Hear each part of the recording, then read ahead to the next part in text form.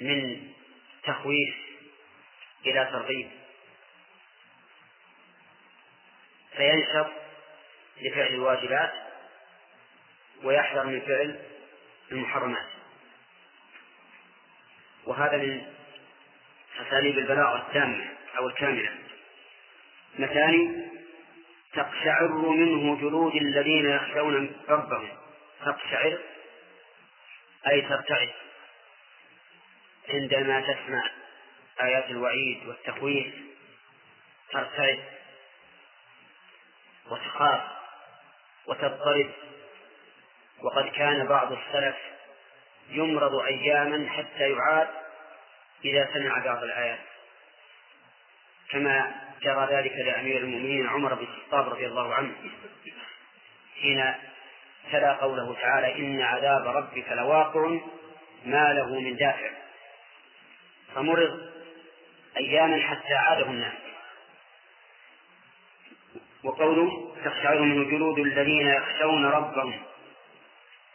الذين يخشونه أي يخافونه مع العلم بعظمته وجلاله، لأن الخشية لا تكون إلا بعلم. قال الله تعالى: إنما يخشى الله من عباده العلماء.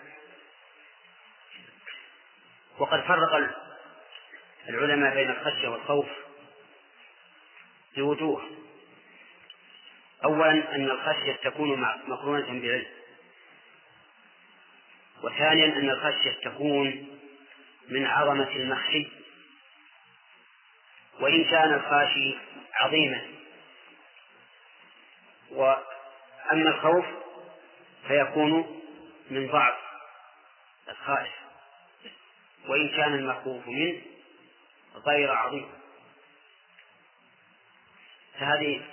هذان فرقان بين الخشية وبين الخوف، أن الخشية تكون بعلم، والخوف قد يكون بوهم. قد يرى الإنسان شبحا من بعد فيخاف وليس بشيء. والثاني أن الخشية تكون لا، لعظم المخشي، وإن كان الخاشي عظيما لكن المخشي أعظم منه. وأما الخوف فيكون من ضعف الخائف، وإن كان المخوف ليس عظيما. يخشون ربهم، وقولوا يخشون ربهم هذه الربوبية من الربوبية الخاصة التي من الله عليهم بها بالخشية التي ألقاها في قلوبهم. يخشون ربهم ثم تلين جلودهم وقلوبهم إلى ذكر الله. تلين بعد القشعريرة أو القشعريرة، تلين أي تطمئن وتهدأ إلى ذكر الله، أي منقادة إلى ذكره. فتكون هذه الليونة غايتها ذكر الله عز وجل. ذلك هدى الله يهدي به من يشاء. ذلك هدى الله يهدي به من يشاء. يحتمل أن يكون المشار إليه ما حصل لهم من الخشية، وعلى هذا فيكون المراد بالهداية هداية التوفيق، لأن الخشية عمل. ويحتمل أن يكون المشار إليه ذلك هدى الله الكتاب الذي هو أحسن الحديث، فتكون الهداية هداية دلالة، لأن الكتاب يهدي بمعنى يدل، والتوفيق بيد من؟ بيد الله عز وجل. ذلك هدى الله يهدي به من يشاء، ومن يضلل الله فما له من هاد. هذه الجملة الشرطية بين الله فيها أن من كتبه ضالا فما أحد يهديه. وقوله فما له من هاد أصلها هادي بالياء، لكن حذفت الياء لالتقاء الساكنين، أين الساكنان؟ التنوين في الدال والياء الساكنة المحذوفة، ويجوز إبقاؤها فيقال هذه، لكنها تحذف كثيرا للتخفيف والتقاء الساكنين. نرجع إلى كلام المؤلف رحمه الله، يقول: الله نزل أحسن الحديث كتابا بدل من أحسن أي قرآنا.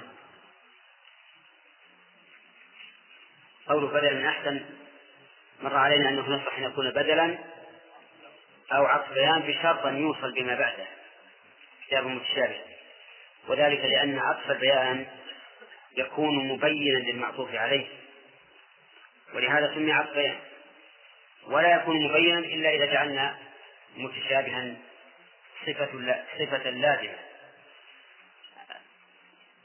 وقوله متشابها أي قرآنا، هذا التفسير تفسير لفظي أو معنوي؟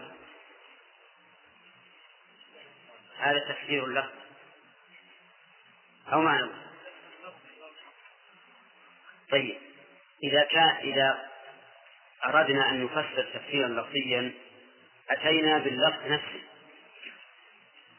أو معنويا أتينا بالمعنى.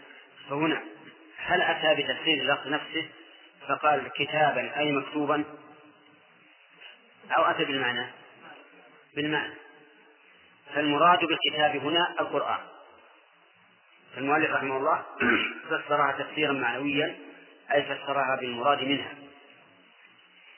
متشابها قال أي يشبه بعضه بعضا في النظم وغيره.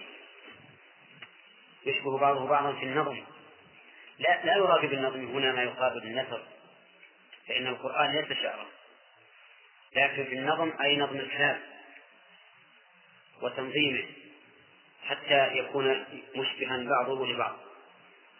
يقول مثانية ثني فيه بالوعد والوعيد وغيرهما، يعني يؤتى بالوعد ثم يعقبه الوعيد، يؤتى بذكر النار ثم يعقبه ذكر الجنة، يؤتى بصفات المؤمنين ثم يؤتى بصفات غيره.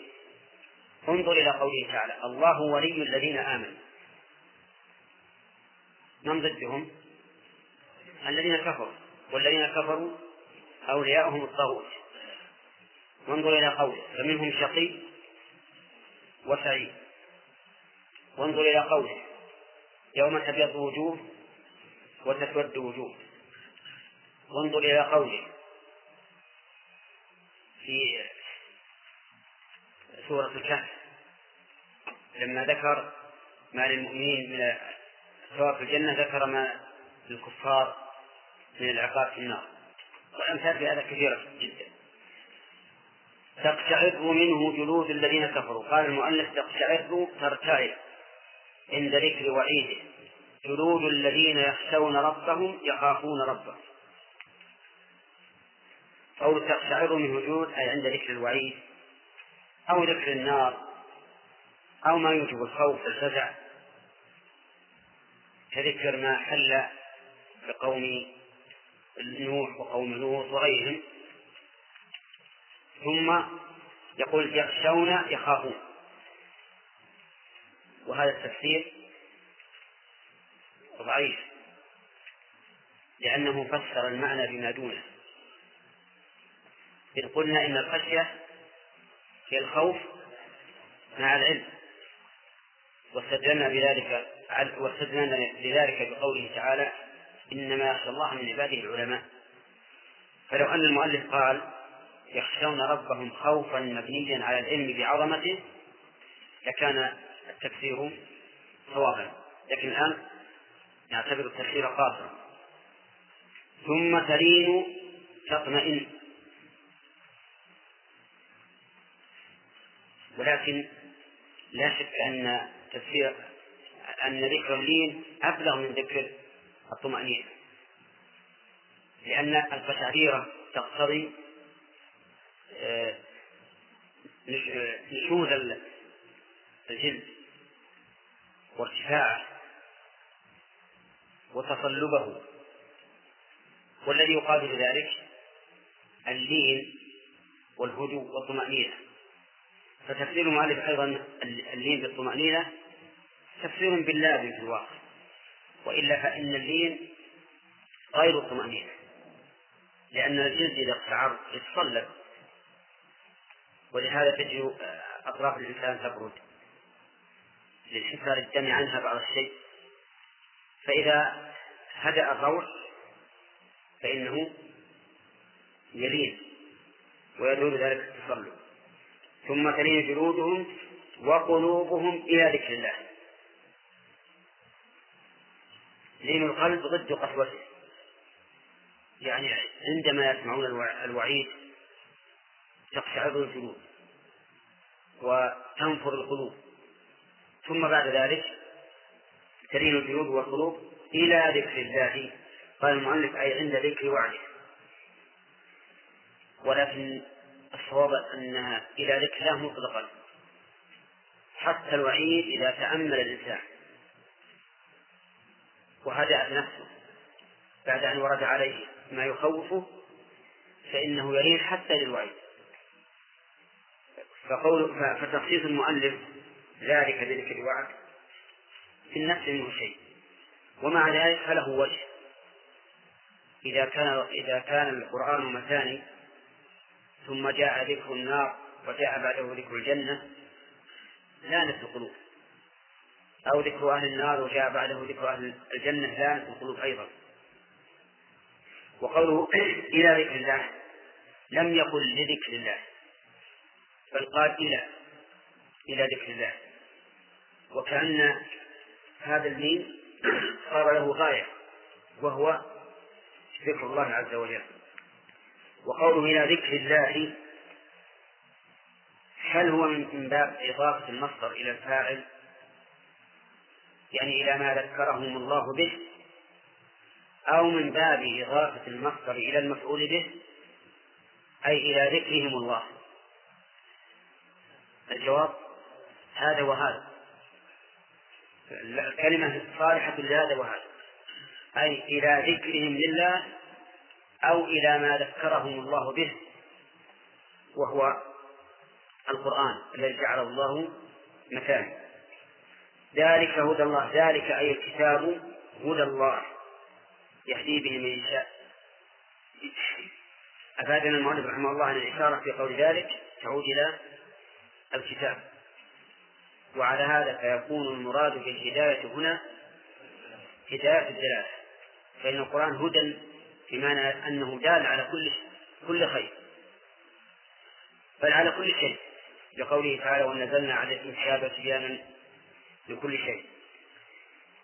وقول يهدي به هنا الهداية هداية الدلالة والتوفيق، لأنها أضيفت إلى الله عز وجل، والله سبحانه وتعالى بيده الهداية. والباء في قوله يهدي به لم يبين المؤلف معناها، ولكن معناها السببية، أي بسبب من يشاء، ومن يضلل الله فما له من هاد. في هذه الآية فوائد. أولا إثبات أن القرآن نزل من عند الله، لقولها الله نزل أحسن الحديث. ثانيا إثبات علو الله، وجه أنه إذا كان القرآن كلامه ووصف القرآن بأنه منزل دل على أن المتكلم به عالٍ. وعلو الله عز وجل ينقسم إلى قسمين: علو ذات وعلو صفة. فأما علو الصفة فمتفق عليه بين أهل السنة وأهل البدعة، وأما علو الذات فمختلف فيه، فأهل السنة يؤمنون بأن الله تعالى عالٍ فوق خلقه بذاته، وأهل التعطيل ينكرون ذلك.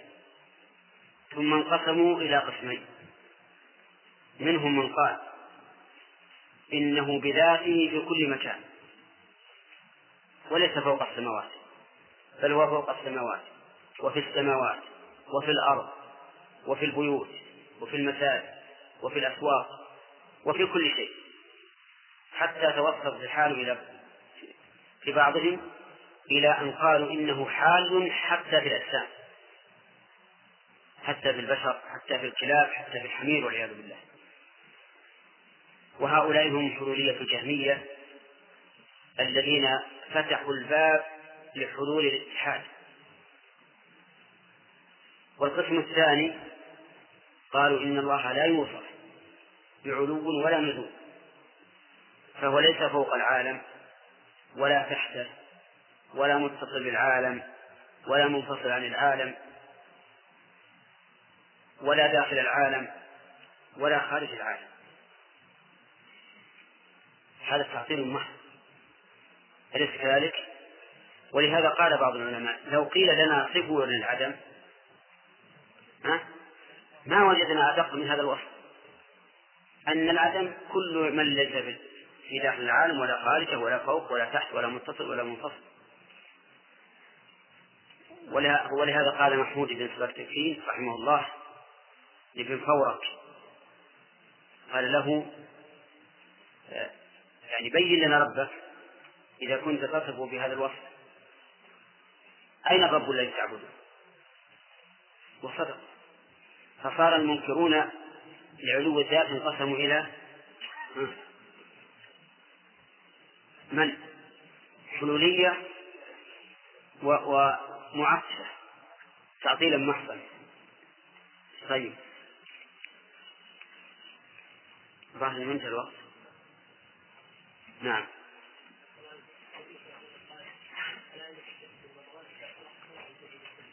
نعم.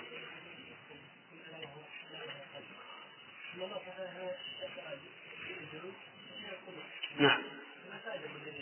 ما هي أن أقول صلح قلبي وعملي. أقول لا مانع من أن أقول صلح قلبي وعملي،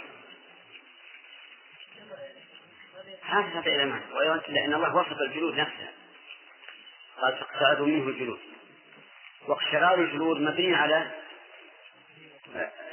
مبني على خوف القلب، فذكر الله أن هذه القشعريرة تزول وأنها تتحول إلى لين، وكذلك القلب الذي هو أصلها.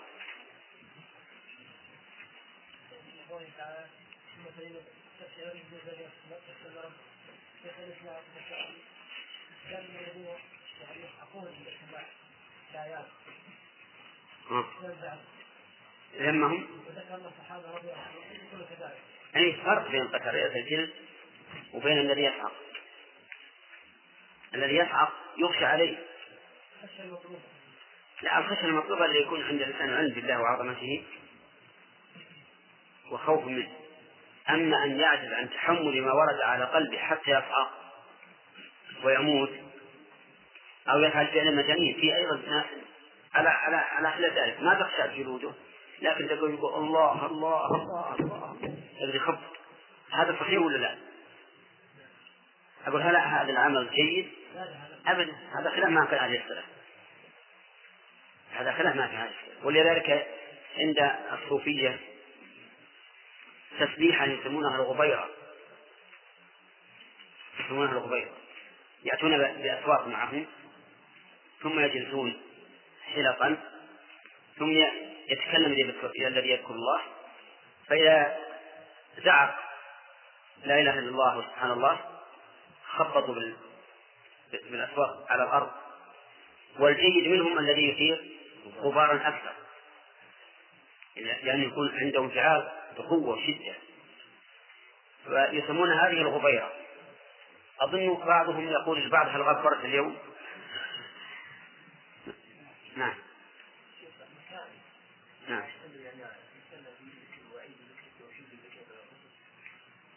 نعم. نعم.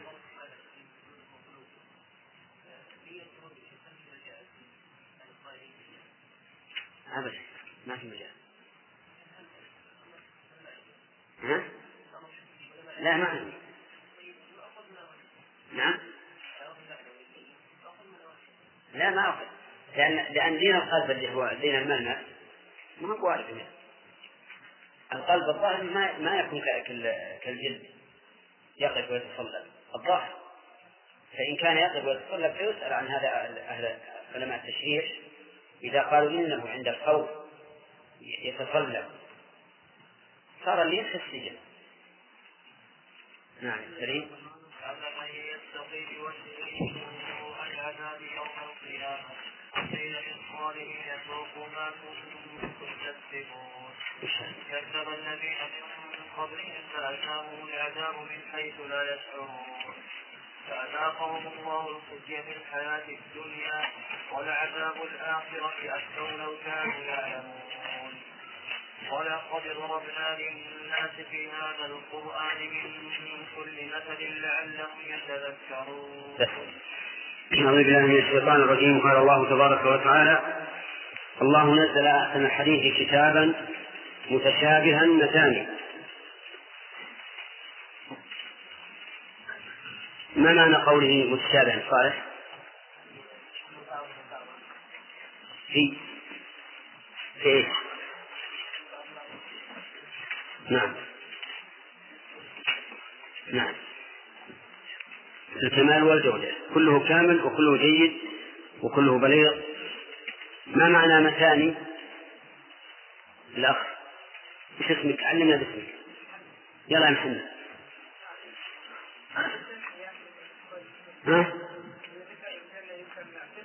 تثنى فيه الأمور والأشياء، إذا ذكرت الجنة ذكرت النار، والوعد والوعيد والمؤمن والكافر. طيب، ما معنى قوله تقشعر منه جلود الذين كفروا آمنوا؟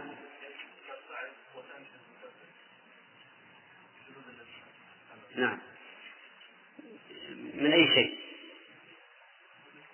فرحا ولا إيش؟ يعني خوفا وخشية. طيب، قوله ذلك هدى الله المراد به؟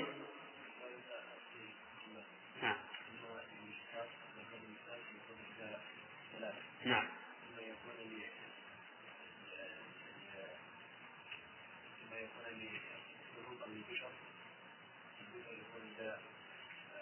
شعرار الجلود ثم مرين القلوب والجلود لذكر الله إلى التوفيق. طيب، قوله من يضلل الله فما له من هذا، ما معناها؟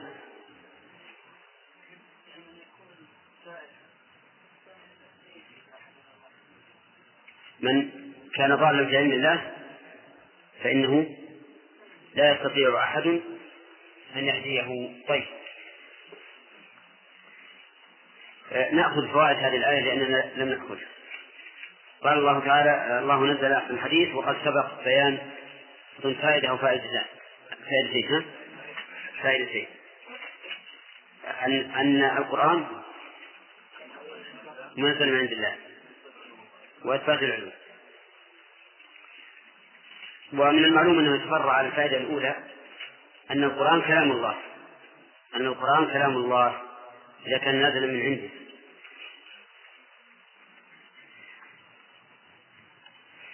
والقرآن كلام الله عز وجل لفظا ومعنى، تكلم به لفظا ومعنى هو عنده عز وجل،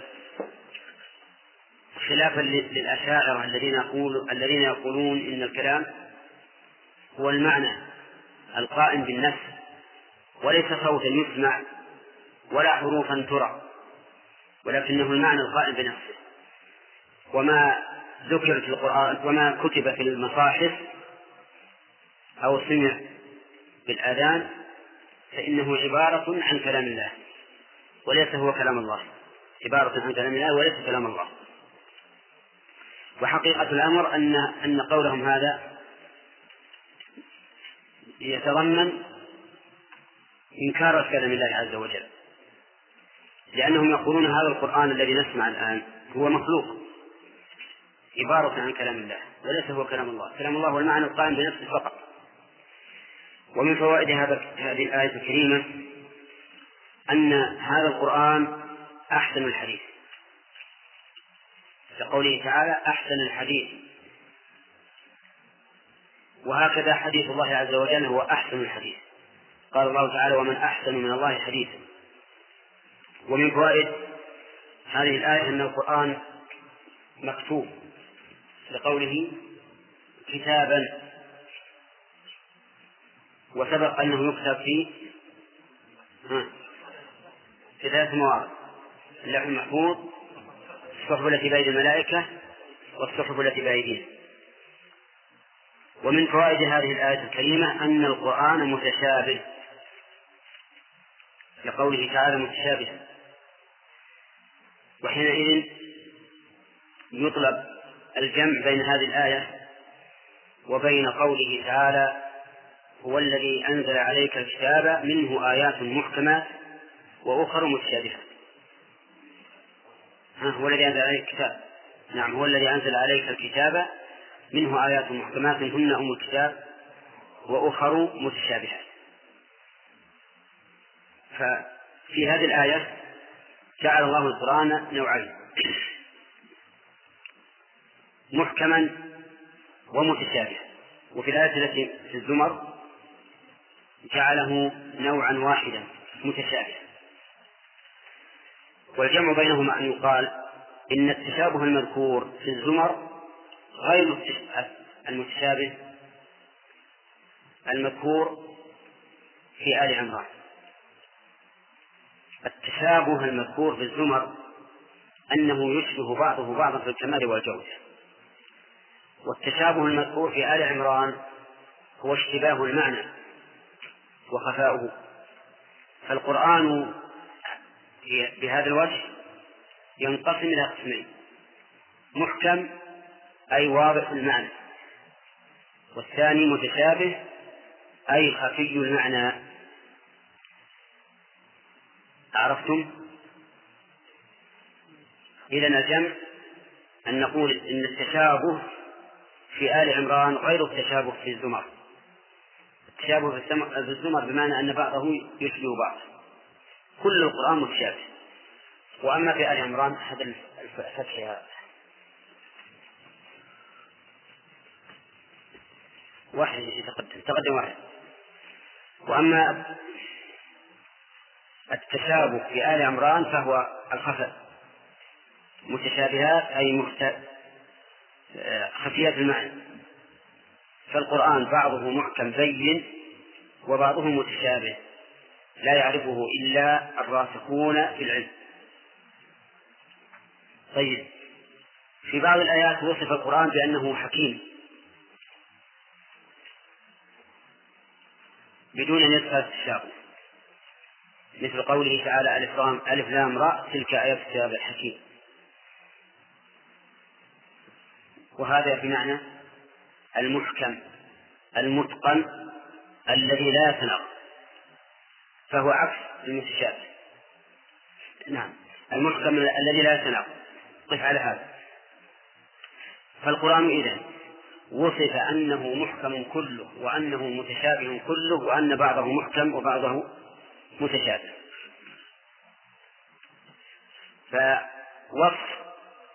فوصفه بالإحكام كله أنه كله محكم متقن لا يتناقض، ولو كان من عند غير الله لوجدوا فيه اختلافا كثيرا. وصفه بأنه كله متشابه أي يشبه بعضه بعضا في الكمال والجودة. وصفه بأن بعضه محكم وبعضه متشابه أي أن بعضه واضح المعنى وبعضه خفي المعنى. تمام؟ طيب، مثال واضح المعنى السماء والأرض والنجوم والشمس والقمر والإنسان وما أشبه هذا واضح. ومثال المتشابه أن توجد آيتان ظاهرهما التعارض مثلا، مثل قوله تعالى يومئذ يود الذين كفروا وعصوا الرسول لو تسوى بهم الأرض ولا يكتمون الله حديثا. وفي آية أخرى ثم لم تكن فتنتهم إلا أن قالوا والله ربنا ما كنا مشركين. فكيف تجد في هذه الآية ينكرون، وفي الآية التي ذكرناها قبل لا يكتمون الله حديثا. فيأتي إنسان يقول ما أعرف وجه التناقض، ولكن الراسخين في العلم يعلمون كيف يجمعون بين هذه وهذه.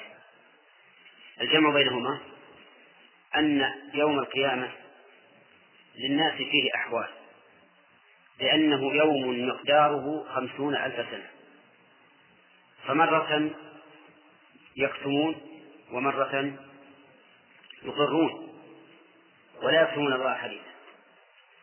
كذلك أيضا ذكر الله أن نحشر المسلمين يومئذ زرقا، وقال يوم تبيض وجوه وتسود وجوه، فكيف نجمع؟ مرة يقول تسود ومرة زرق.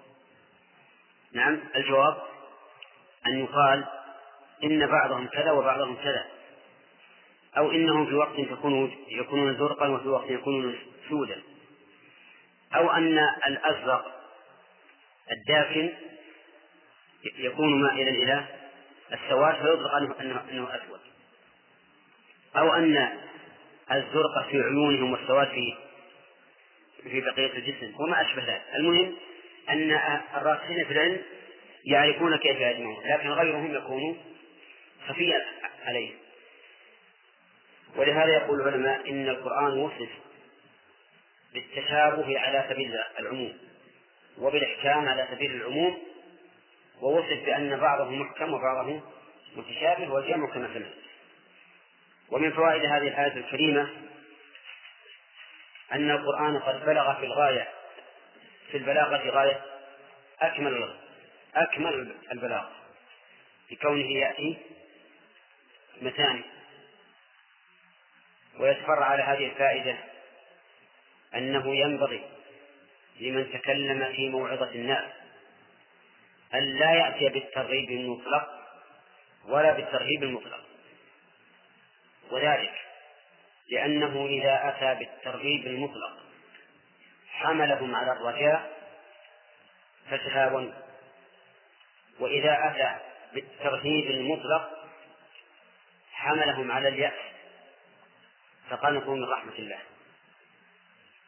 فالذي ينبغي للإنسان أن يتكلم مع الناس في المواعظ الذي ينبغي له أن يكون يتكلم أحيانا بهذا وأحيانا بهذا، حتى لا يحمل الناس على القنوط أو على الرجاء الذي يوجب الأمن من مكر الله. ومن فوائد هذه الآية الكريمة أن المؤمن يتأثر بالقرآن، يقشعر منه جلده ويخاف، ثم بعد ذلك ترجع إليه الطمأنينة ولين القلب. ويتفرع على هذه الفائدة أنك إذا رأيت نفسك على غير هذه الحال فاعلم أن إيمانك ضعيف، لأن هذا الخبر خبر من؟ خبر الله عز وجل، فلا يمكن أن يتخلف مخبره. فكل مؤمن يقشعر جلده مما يسمع من القرآن الكريم في الوعيد، وإذا لم تكن كذلك فإن إيمانك ضعيف. ومن فوائد هذه الآية الكريمة أن ذكر الله عز وجل سبب للين القلوب وطمأنينتها، رحمه الله، بقوله تلين جلودهم وقلوبهم إلى ذكر الله. ويشهد لهذا قوله تعالى الذين آمنوا وتطمئن قلوبهم بذكر الله ألا بذكر الله تطمئن القلوب. ومن فوائد الآية الكريمة امتنان الله عز وجل على هؤلاء بالهداية، لقوله ذلك هدى الله يهدي به من يشاء. ومن فوائدها إثبات الأسباب، لقوله يهدي به، الباء للسببية كما مر علينا التفسير. وإثبات الأسباب هو الموافق للمنقول والمعقول. أما المنقول فما أكثر الآيات التي فيها إثبات الأسباب، ألم تر أن الله أنزل من السماء ماء فتصبح الأرض مخضرة. أنزل من السماء ماء فسالت أودية بقدرها، ونزلنا من السماء ماء مباركا فأنبتنا به جنات وحب الحصيد. والآيات في هذا كثيرة، والمعقول كذلك يدل عليه عبد الله، يدل على إثبات الأسباب وأن لها تأثيرا في مسبباتها.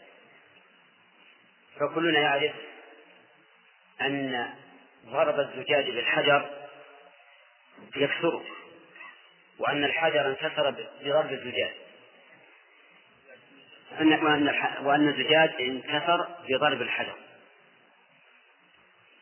خلافا لمن أنكر الأسباب وقال إنه لا أثر للأسباب في مسبباتها، فإن قوله خلاف الشرع وخلاف العقل. حتى إنه قيل لهم: أليست الورق تحترق بالنار؟ فقالوا: لا، تحترق عند النار لا بالنار. وقيل لهم: أليس الزجاج ينكسر بالحجر يرمى به؟ فقالوا: لا، ينكسر عند الحجر لا بالحجر. لماذا؟ قالوا: لأننا لو أثبتنا تأثير الأسباب في أسبابها لأشركنا بالله وجعلنا معه فاعلا مؤثرا، ولا أحد يرضى أن يشرك بالله شيئا.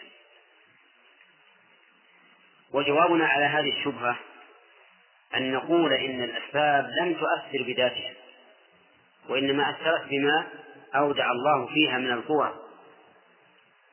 والدليل على هذا أن الله قال لنار إبراهيم: كوني بردا وسلاما، فكانت بردا وسلاما ولم تحرق.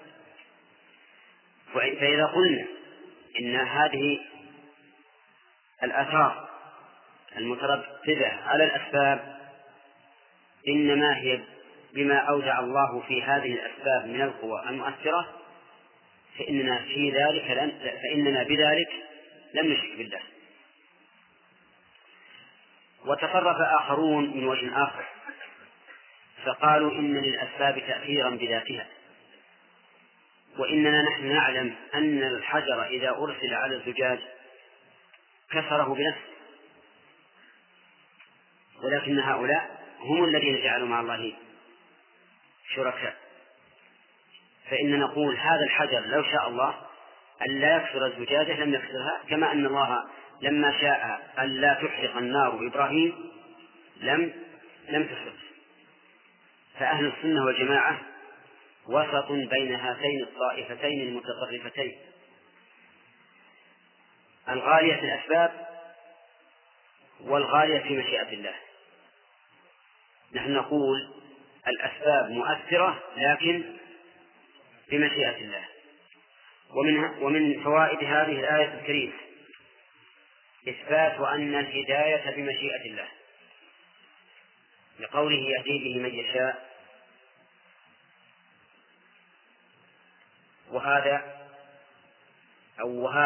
وهذه الآية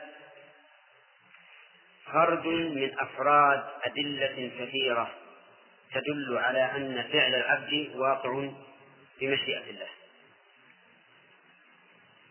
ومن ذلك قوله تعالى: لمن شاء منكم أن يستقيم وما تشاءون إلا أن يشاء الله.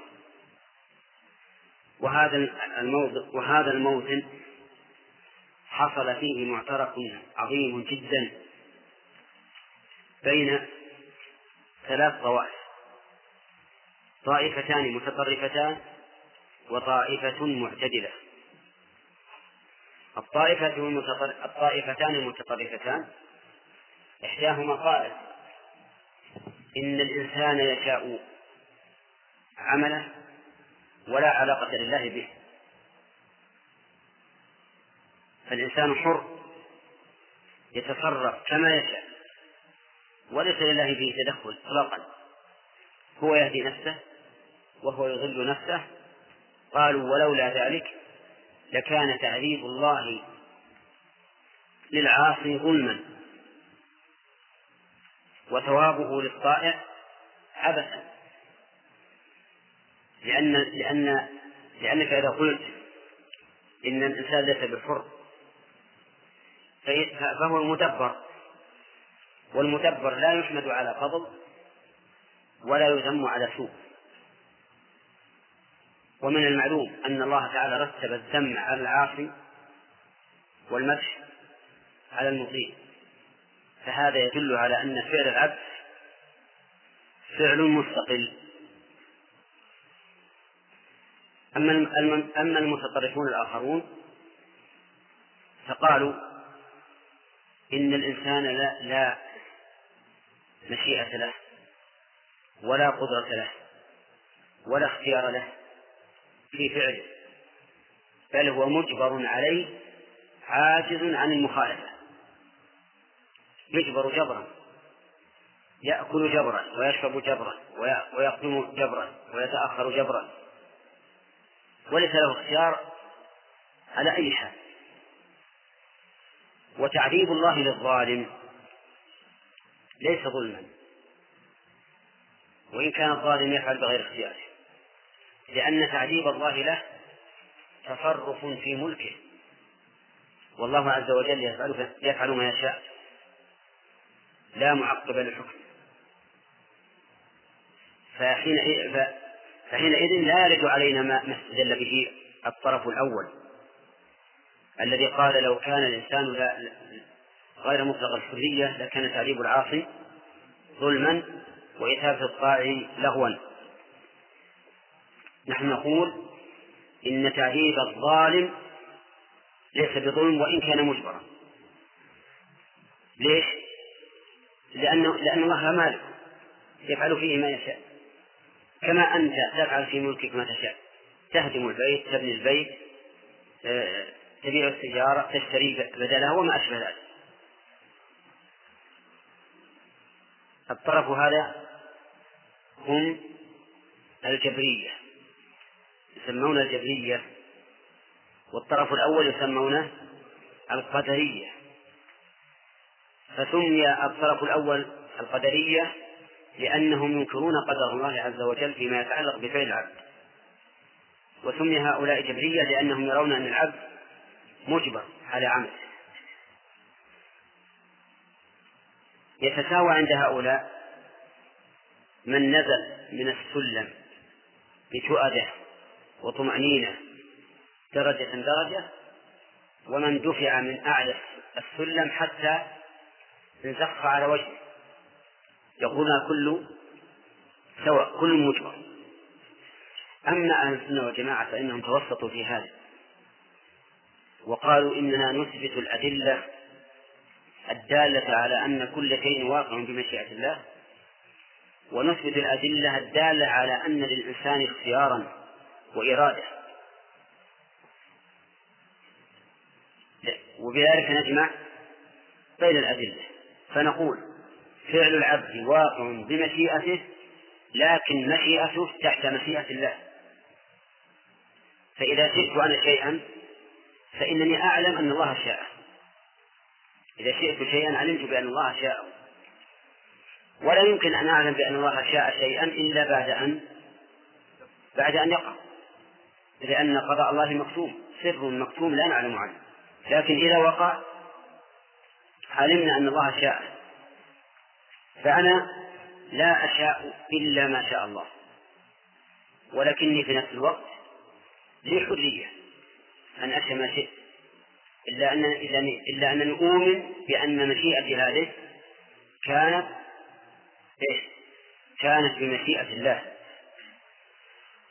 ويدل لهذا أن الإنسان أحيانا يعزم على فعل شيء وبينما هو متجه له إذ انتقضت عزيمته إلى اتجاه آخر أو إلى إلغاء العمل.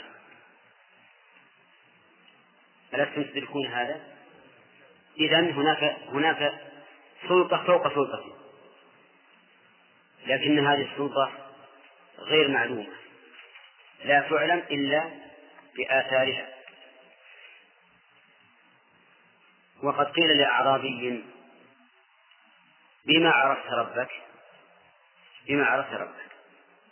قال بنقض العزائم وصرف الهمم. أعرابي بدوي أجاب بهذا الجواب العجيب: عرفت ربي بنقض العزائم، يعني أعزم على الشيء ثم تنتقل عزيمتي بدون سبب.